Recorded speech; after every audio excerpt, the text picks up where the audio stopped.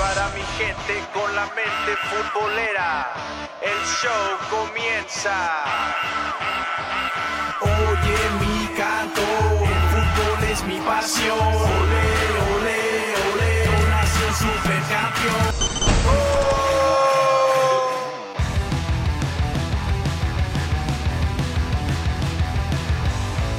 Gente bonita, gente preciosa, bienvenidos una vez más a este, su show favorito que se llama Mente Futbolera. Espero que se encuentren muy bien en el lugar que se encuentren, específicamente en este momento. Quizás estás en el trabajo, quizás vas manejando rumbo al trabajo, o saliendo del trabajo, o rumbo a la escuela. Bueno, algunos están de vacaciones, ¿no? Pero los que no, los que están en la escuela, pues espero que no los distraiga esto, o sea, escuchen el podcast cuando ya salieron de la escuela o antes de ir a clases, o sea, para que digan, no, es que de mente futbolera me distraen mucho, no quiero broncas con maestros, después que me manden mensajes, hey, Juanito López, se distrae mucho escuchando mente, no, así que escúchenlo antes o después de clases, igual la gente está trabajando, la gente, a veces la gente que está trabajando por su tipo de trabajo, pues tienen la oportunidad de escucharlo en su área laboral, pero pues no hay bronca, ¿va? Así que la gente que va está en la oficina, está en la construcción, si van manejando, a la gente de donde sea que se encuentren, hay gente que nos escucha cuando va al gimnasio, así que gracias, no importa dónde nos escuchen, gracias por escuchar y sintonizar, escuché como en radio, ¿no? Su show de Mente Futbolera en este episodio número 94. Así es, ya estamos en 94, ya se ve el episodio 100, ya lo tenemos a la vuelta de la esquina. Y bueno, no me presenté, va, qué grosera de mi parte. Mi nombre es Misraim Sandoval, estaré con ustedes platicando de lo que más nos gusta y nos apasiona, que es el fútbol. Y en esta ocasión, haciendo eso, pero platicando con un gran personaje del mundo del fútbol mexicano, que es muy querido por mucha banda, sobre todo por la afición del Puebla. Ya saben quién es, pues si no estuvieran aquí, los también una parte en la portada del episodio. Así es, José Luis Sánchez Solá, el Cholés, está aquí en Mente Futbolera, se está acomodando aquí este señorón, que ya veo que ya estaba sacando los audífonos para empezarnos a escuchar, a platicar con nosotros, pero antes de empezar la charla con el Chelis, que yo creo que va a estar buenísima, así que quédense, les invito a que se suscriban, sí, suscríbete al canal de podcasts de Mente Futbolera, donde sea que nos estés escuchando, sea en Spotify, en SoundCloud, en TuneIn, Apple Podcasts, en Breaker, en cualquiera de las plataformas donde está el canal de podcasts de Mente Futbolera, así que les doy pues, decirles que la invitación, ¿no? Que le den suscribir a su canal favorito, ¿no? Suscríbete, es completamente gratis y también comparte los episodios, otra forma de ayudarnos, así como suscribirse, también compartir los episodios, lo pueden compartir en sus redes sociales, en Facebook, en Twitter, en Instagram lo pueden subir en las historias, en el Snapchat, lo puedes subir en las historias de Snapchat, en el Snap, no es historias, es otra cosa, ¿va? También lo puedes compartir en los grupos de WhatsApp, tienes grupos de WhatsApp de fútbol o de lo que sea, agrega los demás en el grupo de WhatsApp de la familia, agrega el podcast de Mente Futbolera, tíranos paro para que más banda nos siga escuchando y que la familia de Mente Futbolera siga creciendo, y como les dije también no hace mucho, recuerden que, bueno, antes me estoy adelantando, sigan las redes sociales de Mente Futbolera, Twitter, estamos como @SomosLaMente, en Instagram, en Twitch, en YouTube, búsquenos como @Mente Futbolera. Ahora sí, les dije que íbamos a regalar una playera de fútbol y lo vamos a hacer, así que estén al pendientes porque antes de llegar al episodio 100 vamos a regalar esa playera y en el episodio 100 vamos a decir quién es el ganador de esa playera. También no quiero decir ni de qué equipo es, pero estén ahí al pendiente de las redes sociales de Mente Futbolera y obviamente escuchando el podcast favorito, su podcast favorito, el podcast de Mente Futbolera. Y bueno, estaremos allá haciendo un par de sorpresitas más, un par de anuncios más adelante, así que por eso digo, sigan las redes sociales de Mente y obviamente suscríbete y sigue en sintonía de los episodios de Mente Futbolera. Ya hablé mucho, el Chalín dice que ya está listo, así que ya nos vamos a la plática con el gran José Luis Sánchez Solá, el Cholís, pero Sonic o Edson, lo que sea, los dos, presenten a nuestro gran invitado. ¡Órale! José Luis Sánchez Solá es originario de Puebla, México. Ha sido técnico de equipos como el Puebla, Correcaminos, Veracruz, Chivas USA y Las Vegas Lights. Actualmente es parte de ESPN Deportes. Y hoy, aquí en Mente Futbolera, nos acompaña el Chelis. Así es, como lo estuvieron escuchando, está aquí con nosotros el señor José Luis Sánchez Solá, el Chelis. Chelis, buenas tardes, buenos días, buenas noches, ¿cómo está? Buenas noches, para servirte, muy bien, gracias. Y gracias por la invitación. No, al contrario, gracias por aceptarla. La verdad estoy pues muy contento que haya aceptado la invitación para poder estar aquí un ratito con aquí en el podcast de Mente Futbolera, y pues también que en este tiempo que nos regale, pues nos permita conocerlo un poco más, platicar de fútbol en general y así de todo un poco. Muy bien, yo estoy para servirte y ojalá te sirva este tiempo. Okay, o sea, se acomode, te funcione.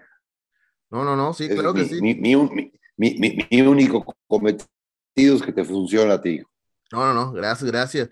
Y bueno, cuando pienso en el Chelis, obviamente lo tengo que relacionar con el Puebla, están ligados de una forma u otra, pero ¿cuándo fue la primera vez, el primer contacto que tuvo con Puebla? Obviamente yo sé que vive en Puebla, pero el primer contacto que tuvo con el equipo.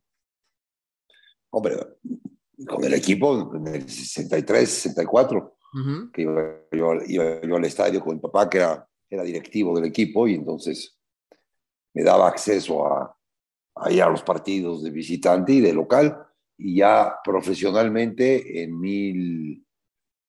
¿qué sería, carajo? 1998, 30 de octubre de 1998, entré a trabajar al Puebla. ¿Es de familia futbolera? ¿Alguien de su familia también estuvo metida como dentro del fútbol? No, a todos les gusta, pero yo fui el único que se dedicó a esto y me entiendo yo que por medio de mi papá, ¿no? Yo Claro. por seguir a mi jefe, soy de una familia numerosa, pero mis hermanos no eran sí son calientes del fútbol, pero no tan asiduos, y yo sí me acuerdo de todas las etapas de mi vida, siempre estar rodeado de algo que sea fútbol. Bueno, actualmente, sé que su hijo, Isidro, también está muy metido en la cuestión del fútbol, siguiendo sus pasos dentro del banquillo. ¿Cómo lo ha visto en este crecimiento que lleva ahí poco a poco dentro del fútbol? Hombre, él se preparó, él es psicólogo, tiene dos maestrías en psicología deportiva, tiene la licencia de Estados Unidos, tiene la licencia de México, tiene de Europa. O sea, él se mucho a experiencia. Yo empecé a los 45 años. Él empezó muy joven, él fue futbolista profesional y empezó a trabajar conmigo. Yo calculo que tendría 27, 28 años cuando empezó a trabajar conmigo. O sea, trabajar de auxiliar, ¿no? Ok. Bueno, antes de empezar a platicar de todo un poco, tengo una imagen muy grabada de usted que fue aquel partido bueno, yo soy de Monterrey, soy muy orgulloso de ser de Nuevo León, y obviamente todo lo que tenga que ver con la música, con la comida, con toda la ropa típica de Nuevo León, o todo lo que es en la parte norte de México. Y recuerdo mucho aquel partido de Correcaminos contra Dorados, que usted salió con una tamaulipeca, con una cuera tamaulipeca. Tengo muy grabado esa imagen. ¿Cómo fue eso? O sea, ¿lo compró? ¿Alguien se le dijo, póntelo ese día? ¿O cómo fue la idea de ponérsela? Yo no he tenido la suerte de que alguien me diga algo. Ajá. Yo todo lo he hecho porque pues, así me ha nacido. Es una prenda muy bonita. Sí. Y desde el primer día que llegué a Ciudad Victoria, la encargué. Lo que pasa es que cuando la fui a pagar, era muy cara. Sí. Muy cara. Y entonces le di mi tarjeta de crédito y no tenían línea. O sea, no servía la comunicación entre el banco y la tienda. Sí. Y entonces ahí se quedó la chamarra. Ahí se quedó. Y cuando llegamos a la final, ya llevé efectivo, ya la pagué en efectivo y me la puse porque verdaderamente te digo que, mira, la he usado en Madrid, la he usado en París, la he usado en Las Vegas, y a todo mundo le causa sensación la prenda. Es una prenda preciosa, que parecería que pesa mucho y pesa nada, es una plumita, es de un material pues, muy bueno, de cerca, cabrón. Para lo que cuesta de ser muy bueno, cabrón. Sí, es una chulada de prenda. Una chulada de prenda, hijo. ¿Todavía la tiene ahí guardada? ¿Todavía sí, aquí la tengo, aquí en algún closet. Apareció un día se la regalé a un gallero. Okay. A un gallero muy famoso de México se la regalé. Y como a los 2 meses me la trajo y me trajo un gallo. Ah, caray. O sea, me la regresó y me dijo, no, esto lo tienes que seguir usando tú, y me trajo un gallo. Ajá, qué barbaridad. Hablando un poquito de fútbol, obviamente creo que esa es la pregunta, pues podemos decir de rigor. Siempre se dice Chivas, Pumas, Cruz Azul, América. Por muchos años se ha considerado los 4 grandes del fútbol mexicano. Pero si se tuviera que hacer un refresh o refrescar llamados 4 grandes, ¿tenemos que quitar a alguien de ahí? ¿Hay que poner a alguien nuevo? ¿O cree que serían los mismos? Hombre, son grandes por la cantidad de aficionados que tienen. Son equipos, el Atlas, que tienen un dígito en el porcentaje de aficionados a lo largo del país, tienen un dígito. O sea, el Atlas, el 3% de la población, el América, el 28%, así, ¿no? Sí. Los demás es .0 tal o punto tal. Yo digo que es por la cantidad de aficionados que tienen. Por logros, no. Por momentos tampoco. Por momentos, Cruz Azul acaba de ganar ahorita, pero llevaba mucho tiempo sin ganar, y América y Guadalajara son una desgracia, y Pumas está rehaciéndose de nuevo. Entonces, yo digo que esto de que los 4 grandes es por la cantidad de aficionados que han logrado hacer en toda su carrera, en todo su historial. A mí no me gusta que en los programas donde intervengo, en la cadena donde intervengo, se hable siempre, y ni modo, así es, porque es lo que vende, de los 4 grandes, cuando hoy en día hay 5 equipos o 6 o 7 que lo andan haciendo mejor que estos 4 grandes. Pero la televisión es comercial, y al ser comercial pues tienen que hablar de lo que venden, ¿no? De lo que la gente quiere escuchar, o la mayoría de la gente quiere escuchar. Si se tuviera que, como dijo hace rato, un tipo, pues obviamente, como dice usted, la gente quiere escuchar eso, que siempre estén esos equipos, o lo que la gente en sí quiere escuchar, pero... No, lo malo y lo bueno. Claro. Hoy solamente puedes hablar de cosas malas de esos equipos. Bueno, quita Cruz Azul, pero de los otros, pues solamente cosas malas puedes hablar. Sí. Pero hablas. Hablas. Y a la gente le interesa escuchar esas cosas malas. Claro. ¿En qué lugar de la historia cree que se encuentran los equipos regios, como Rayados y Tigres, que pues prácticamente son los que se han robado el show? Es que, mira, a mí lo que más me gusta, no lo que más me gusta, a mí me encanta lo que sucede en Monterrey, porque toda la población está inmersa en el fútbol. Yo no sé si sepas lo que es la canasta básica de productos de consumo. El que en Monterrey no tenga un abono o un boleto para ir al estadio está fuera de la jugada. O sea, está pelas. Todo mundo tiene que ver con el fútbol. Es la ciudad en el mundo, o el estado en el mundo, que más programas de este tipo, de televisión, de radio, hablando del fútbol. El gran problema de Monterrey, de Tigres y de Monterrey, es que es sumamente regionalista. Sí. A los dueños les interesa lo que sucede y el reto y la contienda que tienen entre ellos dos. Lo que pasa alrededor del país, futbolísticamente, les vale absolutamente gorro. Vaya, esa es una realidad, hijo.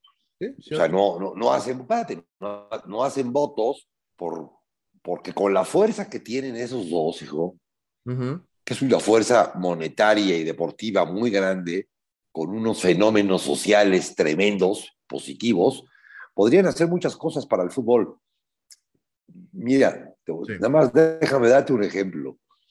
Acabo de ir a una boda y me sentaron junto al presidente de la asociación, se llaman Chairs Power, que son unas sillas de ruedas que las maneja gente que minusválida y adelante tienen como que una barrera y en la cual juegan fútbol.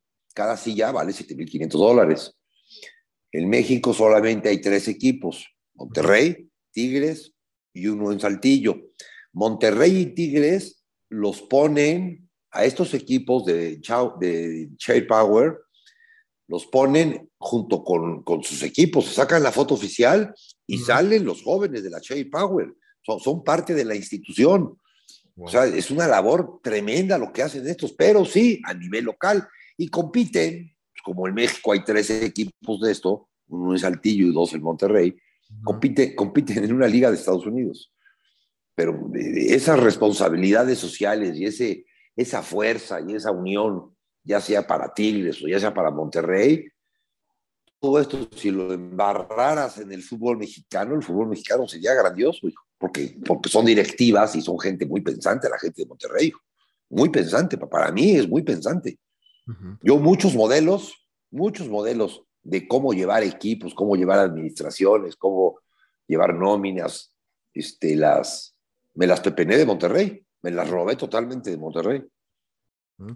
¿Cree que en México alguna vez eres el general manager dentro del equipo, ¿no? En Estados Unidos es normal, eres el entrenador y eres el general manager de todo lo que sucede alrededor del equipo. En México no, pero me ha tocado en equipos ser el general manager e implementar esto de sueldos por objetivos, sueldo base más un sueldo por objetivos y paquetes de premios y comportamientos y muchas cosas importantes que hacen en Monterrey en esta materia del fútbol. Sí se las he copiado. Cuando ahorita hablamos de eso que está haciendo bien las cosas los equipos regios en todos los aspectos, no solo en lo deportivo. ¿Qué ha pasado, por ejemplo, en otro caso, como Chivas, que pues históricamente hablamos, creo que pues, son los más populares, como mencionó hace rato, del fútbol mexicano, no solo de México, fuera de México, hay tantos aficionados de Chivas acá en Estados Unidos, donde sea, ves también un aficionado del Guadalajara, pero en lo deportivo se ha quedado de ver muchísimo. ¿Qué cree que ha faltado o qué ha pasado para que Chivas en ese bache? Tenía don Jorge, en paz descanse, tenía toda la pasión por el equipo. Sí. Toda la pasión y tenía toda la idea, una idea fantástica. Te estoy hablando de hace 12 años que platicó conmigo y me invitó a entrenar al equipo de Los Ángeles, a Chivas, Estados Unidos. Bueno, él me platicaba en ese tiempo lo que hoy le está sucediendo a Chivas. Y entonces, para que no le sucediera lo que hoy le sucede, él ponía a estas Chivas. Él sabía perfectamente en el 2010, 2011, que su cantera, la manera de sacar jugadores, se le iba a agotar, porque nada más tiene una cantera, que es la que entrenan los chavos que entrenan ahí, ¿no? En Guadalajara. Y que él no podía salir al mercado a comprar jugadores, porque los jugadores se los iban a vender muy caros. Entonces necesitaba tener una cantera más grande que Guadalajara. Y él agarró a Estados Unidos, al país Estados Unidos, lo agarró de cantera. Y para eso me mandó a mí a Estados Unidos, para que todos los México-americanos pasaran por Chivas Estados Unidos.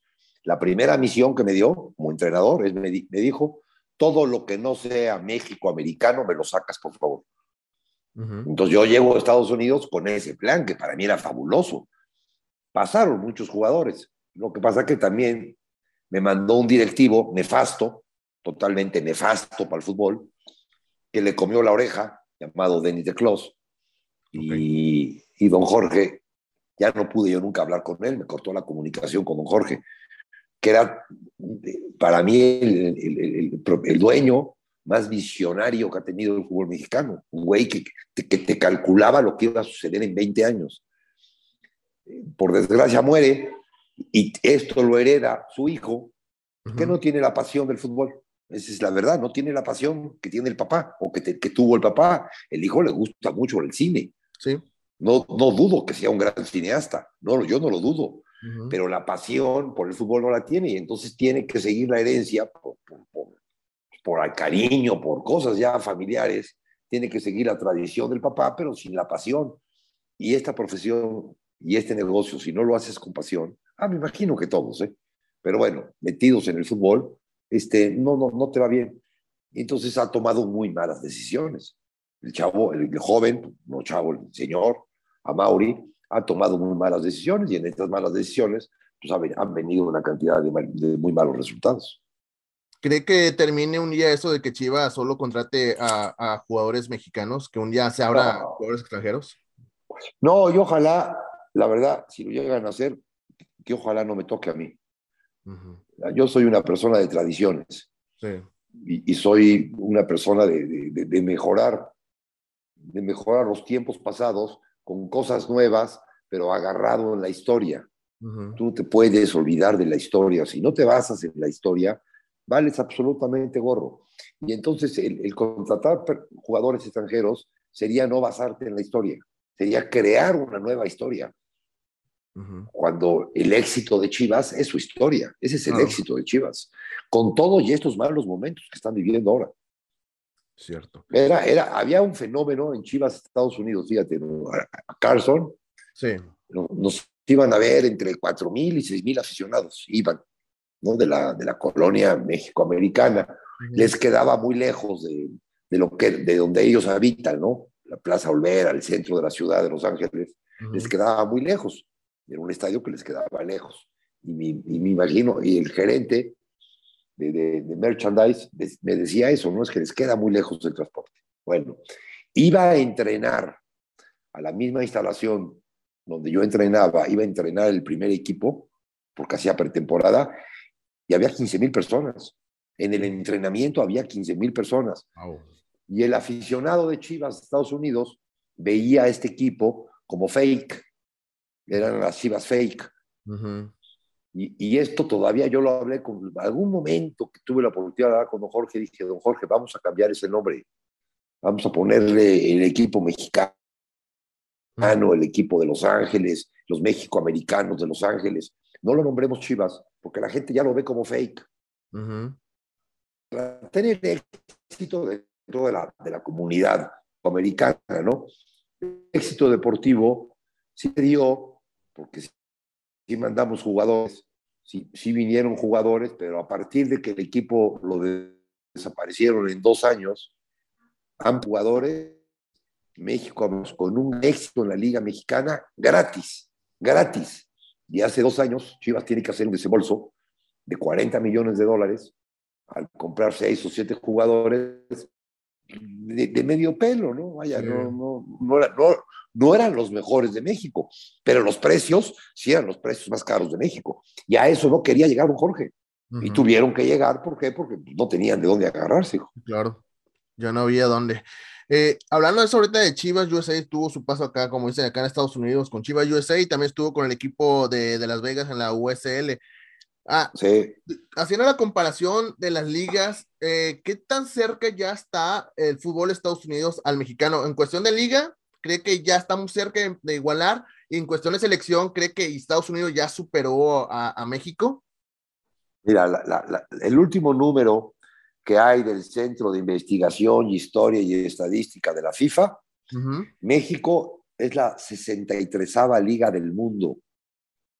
No sé qué criterios toman. No explican los criterios. La Liga Americana está en el lugar 86. Está muy abajo. Tampoco sé, escucha. Sí. Para mí es una irrealidad, porque Estados Unidos está en la Liga 86. Las otras 85 ligas, sus participantes quieren ir a Estados Unidos a jugar. Yo, que estoy en la liga sin trabajo, en la Liga 63, prefiero un equipo de Estados Unidos que un equipo de México. Entonces, es ilógico. Yo no sé si el desfase de tiempo que traen, las políticas de contratación y de jugadores franquicia y no pasarte de un presupuesto, no lo sé. En lo deportivo sí veo que la Liga Mexicana es mucho mejor que la Liga Americana. en organización, en mercadotecnia, en espectáculo, en seguridad, en todo lo que me quieras decir, son 20 veces mejor la Liga Americana que la Liga Mexicana. En lo deportivo todavía no. Y a nivel selección, todavía les falta, yo calculo que entre 6 y 8 años para afianzar su fútbol. Hay una cantidad, no de los que conoces. O sea, en Madrid, donde está Isidro, hay un equipo que lo mantiene la Liga de Estados Unidos. Mantiene un equipo con puro jugador extraído de universidades y de amateurs y lo tiene jugando ahí y les paga la liga. ¿Para qué? Porque ellos ya se dieron cuenta que el gran mercado está en Europa y ellos abren puertas. En tu país donde tú vives, quizás del fútbol les falten ideas, pero tienen todo el poder para realizar las ideas que otro les dice. Y esto se ve que alguien se los dijo, que el Madrid es la meca del fútbol mundial, y pusieron un equipo en Madrid. Y entonces tienen jugadores que las diferentes ligas de Europa pues los pueden ver jugar todos los domingos. En una categoría, no sé si en la sexta o en la séptima división, que son categorías profesionales. Pero ahí tienen un equipo. Ve qué magnífica idea, hijo. Excelente, sí, muy buena idea.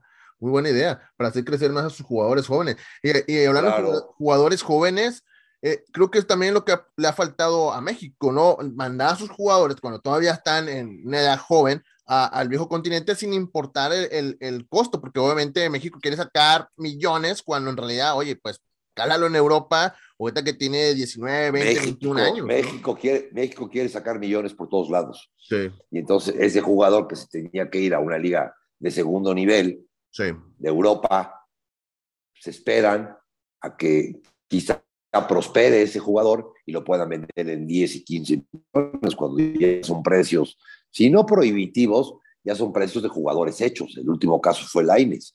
Lainez no tuvo que haber llegado al Betis, tuvo que haber llegado a un equipo de Holanda para acabar de aprender, para acabar de hacer su proceso. Pero no, el papá no quiso, los directivos no quisieron, y Betis se entercó en llevarse a Lainez.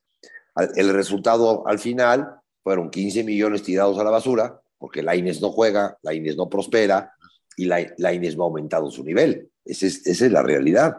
Y en el fútbol mexicano, pues eso no sucede, hijo. Eso no sucede. Hoy ya, fíjate, el otro día, el Columbus, te digo porque mi hijo tiene mucha relación con gente de Estados Unidos y me lo platicó. El Columbus pagaba $8 millones por un jugador, o sea, le daba al jugador ya se le acababa su contrato y le daba un contrato por $8 millones. Y el jugador prefirió firmar otra vez en el equipo de acá y dijo, quizá me voy más grande. Yo me acuerdo haber platicado con él y digo, maestro, yo no sé si después hay alguien que vaya a pagar por ti 8 millones, o si tú algún día en tu vida vas a tener el acceso a tener físicamente $8 millones. Sí.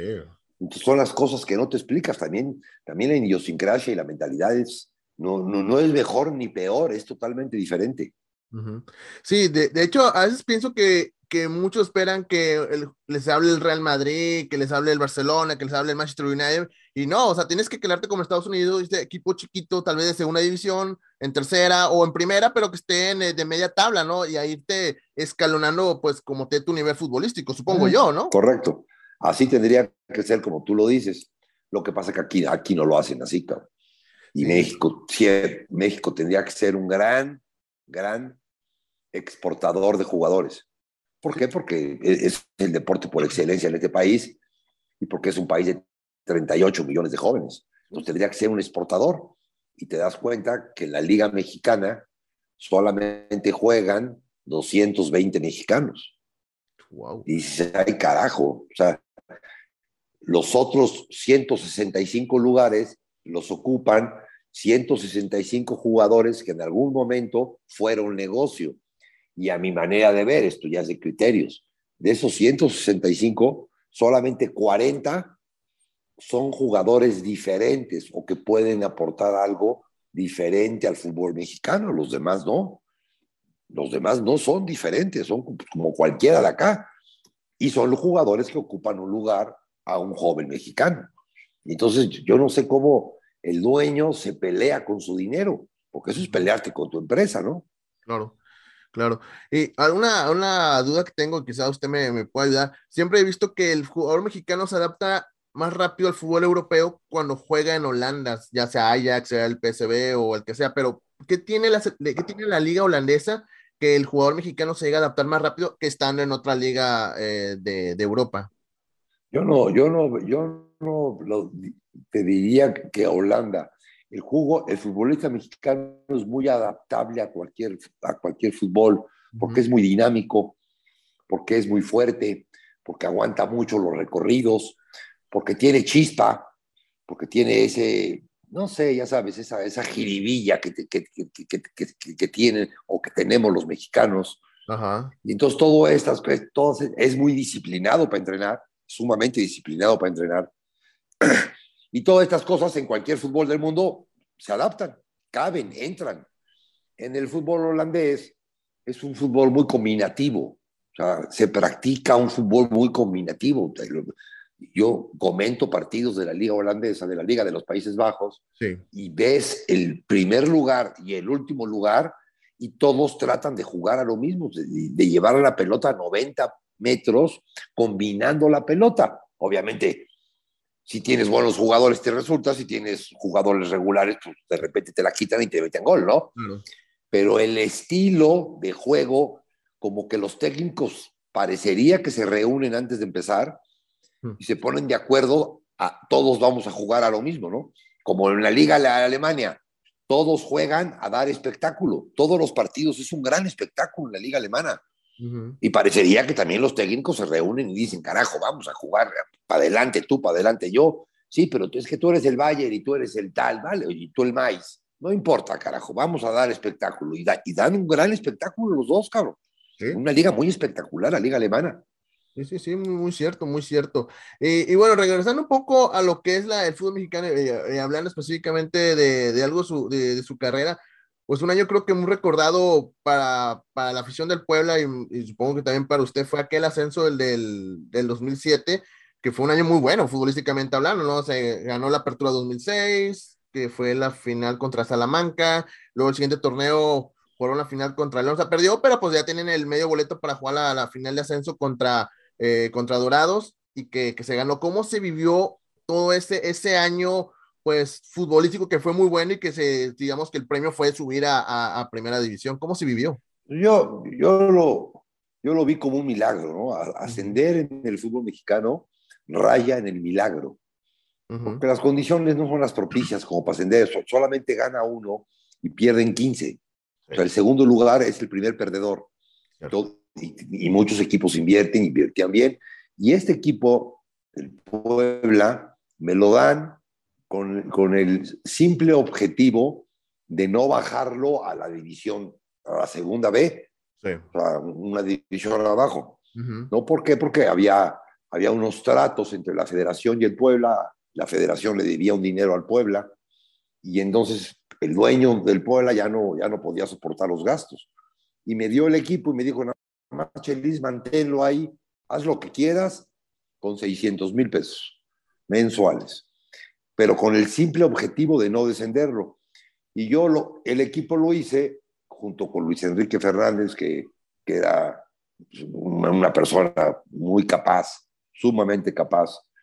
Hicimos el equipo de puro jugador que había estado en las fuerzas básicas y que no había tenido la oportunidad de debutar, porque el Puebla no era un equipo que debutara jugadores porque siempre estaba luchando por el descenso. Claro. Y yo, como director o como partícipe de fuerzas básicas durante 8 años, vi la oportunidad de decirle a muchos jugadores, y ya retirados, ya llegó su momento, van a jugar en el Puebla de la Liga de Ascenso. Sí. Y estos jóvenes, más el Bola, y más otros 2 o 3 que llegaron por ahí, pues bueno, lograron el ascenso a sabiendas de que el equipo, si no ascendía, porque empezamos empatando, perdiendo, El tercer partido lo ganamos y de ahí ya no volvimos a perder. Ganamos.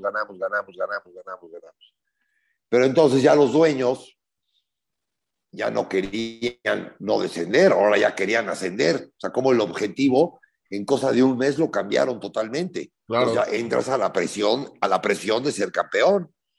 Y todos sabíamos que si el equipo no era campeón, el equipo desaparecía. Que es el equipo que está jugando hoy en día. Ese equipo es el que está jugando, ya nunca más descendió. Y entonces, pues sí, se hizo un parteaguas, ¿no? En mi vida y en el equipo y en mucha gente. Ese equipo nos sirvió a muchos de lanzamiento. Cuando pudo haber sido la tumba para muchos. Sí. De hecho, en ese equipo estaba el ruso, ¿va? También, ¿verdad? ¿O lo tuviste después? Bueno. El ruso era un jugador amateur, sí. Totalmente amateur, que lo habían traído de Argentina y le habían prometido cosas y nadie le cumplió. Y jugaba en ligas amateurs, de los sábados, de los viernes, de los jueves, del cabrón, de donde lo contrataran. Sí. Jugaba un partido y le pagaban, y así.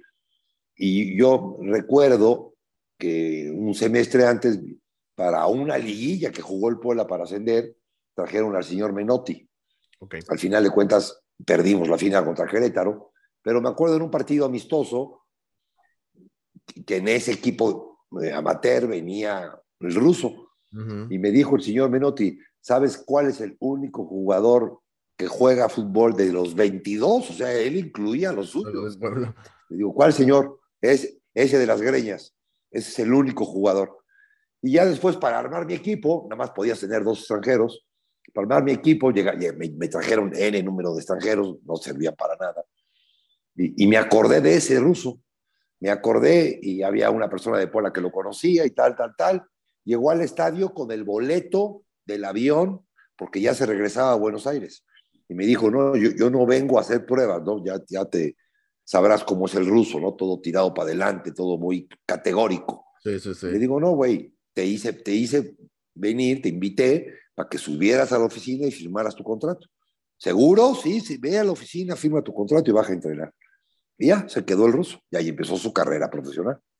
Sí, de hecho, bueno, hace tiempo también lo tuvimos aquí en el podcast y nos contaba eso. De hecho, que durante ese tiempo que estuvo jugando en ligas amateur, porque pues prácticamente pues le mintieron para venir para jugar a México, creo que estuvo trabajando en papelería, estuvo trabajando en varios lados antes de llegar ahí al pueblo. O sea, que sí le sufrió para poder llegar a... No, 5 años. 5 años le sufrió, ya ese día se regresaba. O sea, fue conmigo, pues me imagino que por una atención, ¿no? Pero claramente me dijo, yo no vengo a ninguna prueba. Le digo, no, güey, sube, ahí está tu contrato arriba, lo firmas y bajas a entrenar. No te puedo pagar más, le dije. Más, lo que te digan es, no tengo más dinero. No, subió, ya pudo debutar en el Puebla y debutó con gol. Ah, qué chido. No, qué chido. Bueno, yo tuvo una segunda etapa que fue muy buena en el 2009. Yo me acuerdo muy bien por eso. Que donde llegó una liguilla, llegó a semifinales, que de hecho fuera a mis Rayados en cuartos de final. Y después del siguiente torneo jugaron un cuarto de final. No recuerdo si fue contra León. Sí, contra Cruz Azul. Cruz Azul, sí. Exactamente. Volvimos a entrar a la liguilla y nos eliminó Cruz Azul en la primera ronda. Sí, fue un año también bueno ¿no? Ese equipo del 2009, a mí me llevan y yo hablo con los jugadores y les digo, los únicos que nos merecemos descender a este equipo, a mí ya me habían corrido y me vuelven a contratar. Somos nosotros. Digo, nuestra casa se está quemando. Entonces vamos a ver si con cubetas o con vasos de agua, a ver cómo carajo podemos apagar este fuego. Si no lo apagamos, nos quemamos ahí adentro porque es nuestra casa. Nosotros lo ascendimos, güey. Y al final, también empezamos con Monterrey, primer partido de la temporada, y Monterrey nos gana 5-0. En Monterrey fue nuestro primer partido para salvarnos o para quemarnos. El segundo lo ganamos al Necaxa, y de ahí ganamos y nos salvamos.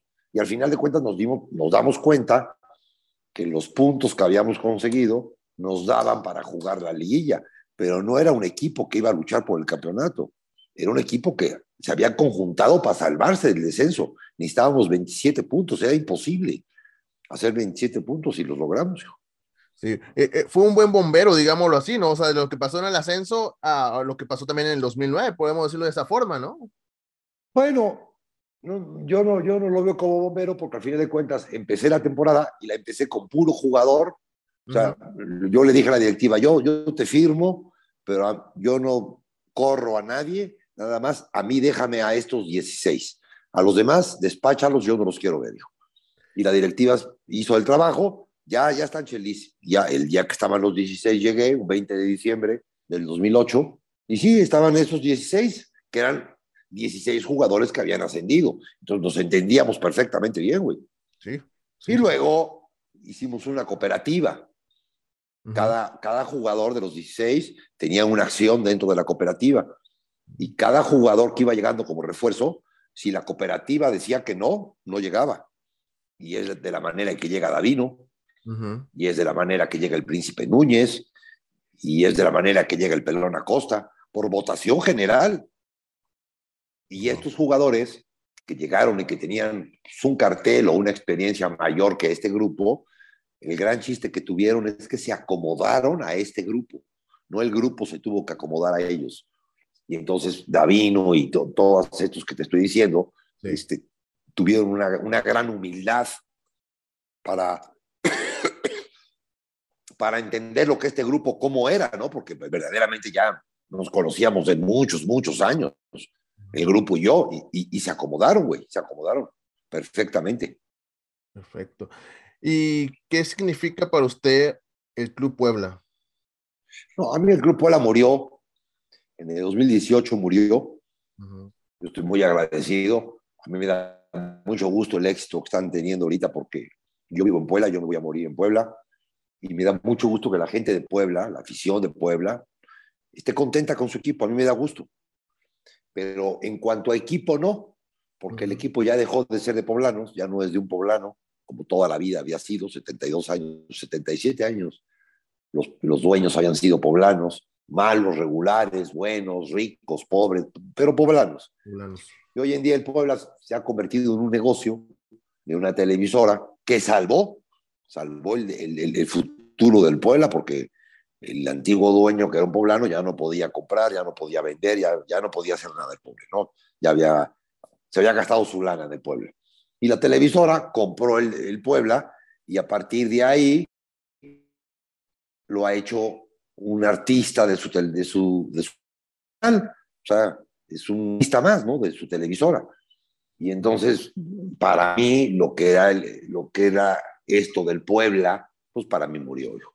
Y te digo, y me da mucho gusto, y te digo que el Puebla este año va a ser campeón, que es el mejor fútbol que se está jugando en la Liga Mexicana, para mí es el Puebla, pero dejó de ser mi equipo, dejó de ser, ya no es mi equipo. Wow. ¿Qué opinión tiene del señor Nicolás Larcamón? No, un gran entrenador. Yo lo conocí en el 2015. Sí. Un güey que se ha preparado mucho, chavito, muy joven. Se ha preparado mucho. Platiqué en él. Y ahí lo conocí por azares de la vida, lo conocí ahí. Y luego pues viene aquí a Puebla y simplemente me doy cuenta que tiene un gran convencimiento en un fútbol sumamente fácil, no se mete en complicaciones, pero que todos juegan a lo mismo, número uno. Y número dos, ha convencido a 8 jugadores para jugar de 2 o 3 maneras diferentes. Y entonces su grupo, que es un grupo de 18 o de 19, pues lo amplía, porque si un güey te juega de central, de contención y de lateral izquierdo, pues en un jugador tienes 3 jugadores y depende contra el rival que vas a jugar si lo pones de central o pones de contención o lo pones de lateral izquierdo. Y ese es el convencimiento del señor Larcamón, hijo. O sea, lo ha hecho fantásticamente bien. Vaya, algo para mí muy pocos técnicos vienen a enseñar cosas nuevas. Y hoy en día, por lo menos hay 2. Almada, de Pachuca, sí. Totalmente nuevo lo que hace y la manera en cómo, no lo que hace, en cómo lo hace. Eso es lo fabuloso. Y Larcamón. Sí, cierto, muy cierto. Con caracteres muy diferentes los dos, pero con un fútbol muy vistoso. Muy bueno. Totalmente diferentes. Almada lo hace todo a base de un gran esfuerzo físico. Uh-huh. Y le gustan los jóvenes. Sí. Y entonces el jugador grande de renombre que no quiera correr lo que corren los jóvenes lo saca y juega con chicos, a tal grado de que los grandes, los importantes, se dan cuenta que si no hacen el esfuerzo que hacen los chicos no van a jugar. Uh-huh. Y entonces se agregan al trabajo de los chicos. Y entonces el equipo se ve fabuloso. Sí, el Santos y ahora el Pachuca. El Pachuca hacía cuánto, no hacía un buen torneo, hijo. Y hoy es líder. Sí, exacto, está haciendo muy buen fútbol, muy buen fútbol. Y bueno, ya estamos en la recta final de este episodio. Tenemos una sección que siempre me gustaría que los invitados nos compartieran o nos dieran, como se dice, una recomendación. Nos gustaría que de su parte nos dieran una recomendación, ya sea de algún libro, de alguna película, de alguna serie, de algún artista o cantante. Nos gustaría que nos compartiera algo eso o todo eso, pues no tengo ningún problema. ¿Algún libro que le gustaría compartir con la gente que nos está escuchando? Mira, hay un libro, y perdóname que te lo diga, bueno, hay dos, pero uno es muy bueno, el otro no es tan bueno. Que se llama A la Limón, okay. Que lo hice con Isidro. Okay. Yo cuento anécdotas de vida, de fútbol, y él le da a ese capítulo, le da el toque psicológico deportivo, de para qué carajo sirve esa anécdota, para qué caramba te puede servir. Y así, de tal manera, hay 26 anécdotas que sucedieron, que mucha gente las vivió, uh-huh. pero que todas están empapadas, son demasiadas, muy ricas en cosas que puedes llevar a cabo en tu vida. ¿Cómo? Pues con el estudio de la psicología deportiva de este güey, ¿no? Ese es muy bueno. Hoy se festejan, no sé cuántos años, hijo, fue en el 72, creo, cuando se inauguró, se estrenó la mejor película para mí del cine, El Padrino. Muy buena película. Sí, la he visto, The Grandfather, la he visto 140 veces y, uh-huh. Y hoy por aniversario la voy a volver a ver hoy en la noche, no sé si llegue yo a la 1 o a la 2, a dónde carajo llegue, pero la voy a volver a ver. De música, me gusta mucho Maná.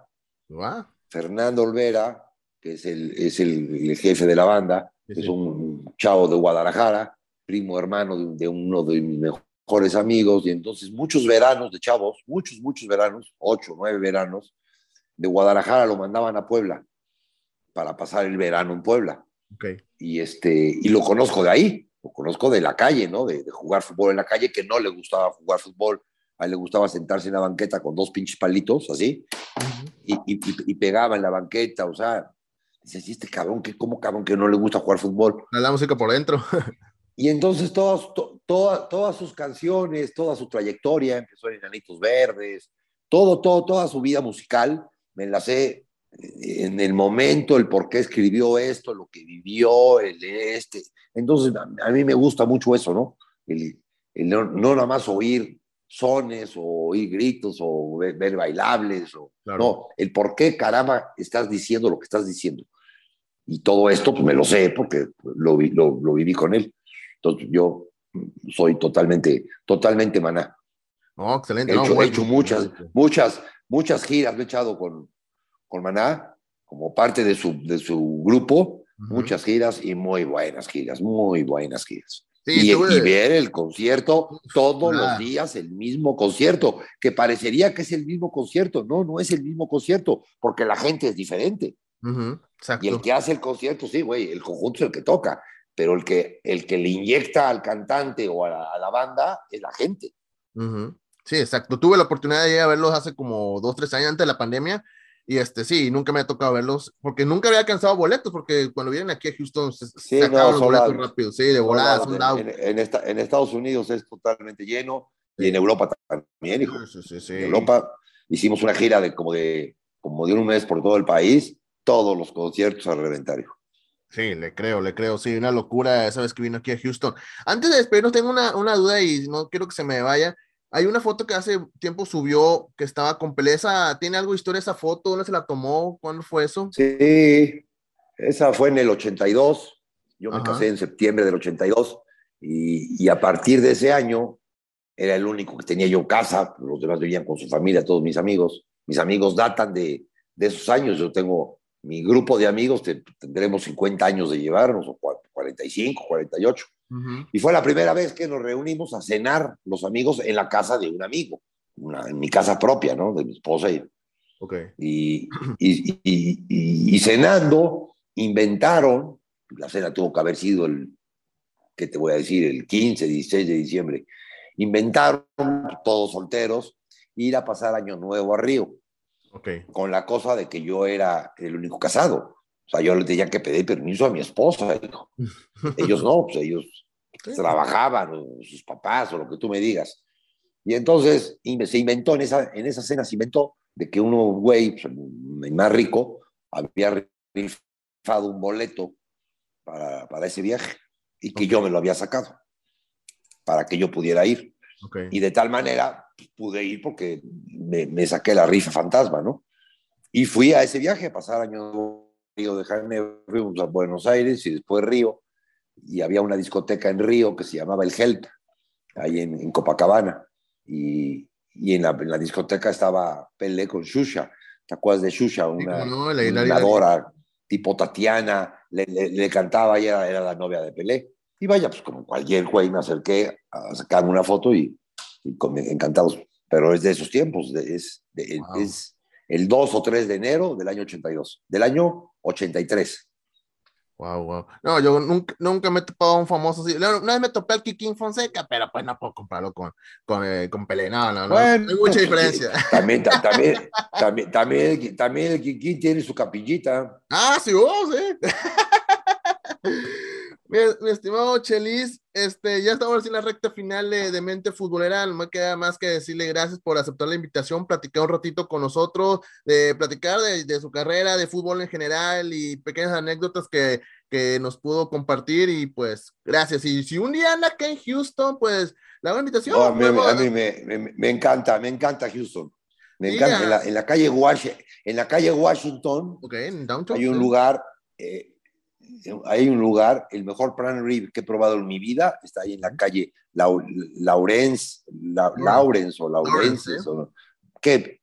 ¿Qué prime rib, el mejor prime rib que he probado en mi vida está en la calle Washington en Houston? A mí me encanta Houston. Ah, mire, bueno, pues si un día anda aquí en Houston, pues vamos, lo invito con todo gusto. Muchas gracias. No, pues muchas gracias. Al contrario, gracias por aceptar la invitación. Y ¿cuáles son sus redes sociales? Perdón, ¿dónde lo pueden seguir? Yo estoy en el Twitter, estoy en el Chelis, uh-huh. Y en Instagram y en Face, en el Chelis Oficial. Así es. Esas son mis redes sociales. Hay para que sigan al Chelis en sus redes sociales, también para que... El Chelis y el Chelis Oficial. El Chelis. Me encuentran fácil. Va, ahí para que lo siga la banda futbolera de acá de Houston y de donde sea que nos estén escuchando, y también para que sigan las transmisiones de ESPN, donde también se encuentra el Chelis. Y bueno, muchas gracias, Chelis, por la plática, y a la gente que nos estuvo escuchando. Muchas gracias a ti. Al contrario, gracias a usted, muchas gracias. Dios, buenas noches. Buenas noches. Y a la gente que nos está escuchando, muchísimas gracias por haber estado con nosotros. Les agradezco el tiempo que han estado aquí con nosotros platicando con el Chelis. Y recuerden compartir este podcast, este episodio, por favor, compártanlo. Y pues ya saben, escúchenlo, compártanlo, suscríbanse al canal de podcasts, ya sea en Spotify, SoundCloud, TuneIn, Apple Podcasts, Breaker. Estamos como Mente Futbolera, donde sea que nos estés escuchando, suscríbete a ese canal. Así es, completamente gratis. Y obviamente sigue las redes sociales de Mente Futbolera. Estamos en Twitter como @SomosLaMente, Instagram, en TikTok, en Twitch, en YouTube estamos como Mente Futbolera o @Mente Futbolera. Y obviamente sígueme a mí en mis redes sociales. Estoy en Twitter, en Instagram, en TikTok. Estoy como @MisRaim, MIZZRRAIM. Así de fácil, así de sencillo. Gracias, Chelis, por haber estado con nosotros. Gracias a ustedes también por acompañarnos en esta excelente plática, y nos escuchamos en el próximo episodio de su show favorito, que se llama Mente Futbolera. ¡Vámonos! ¡Yay!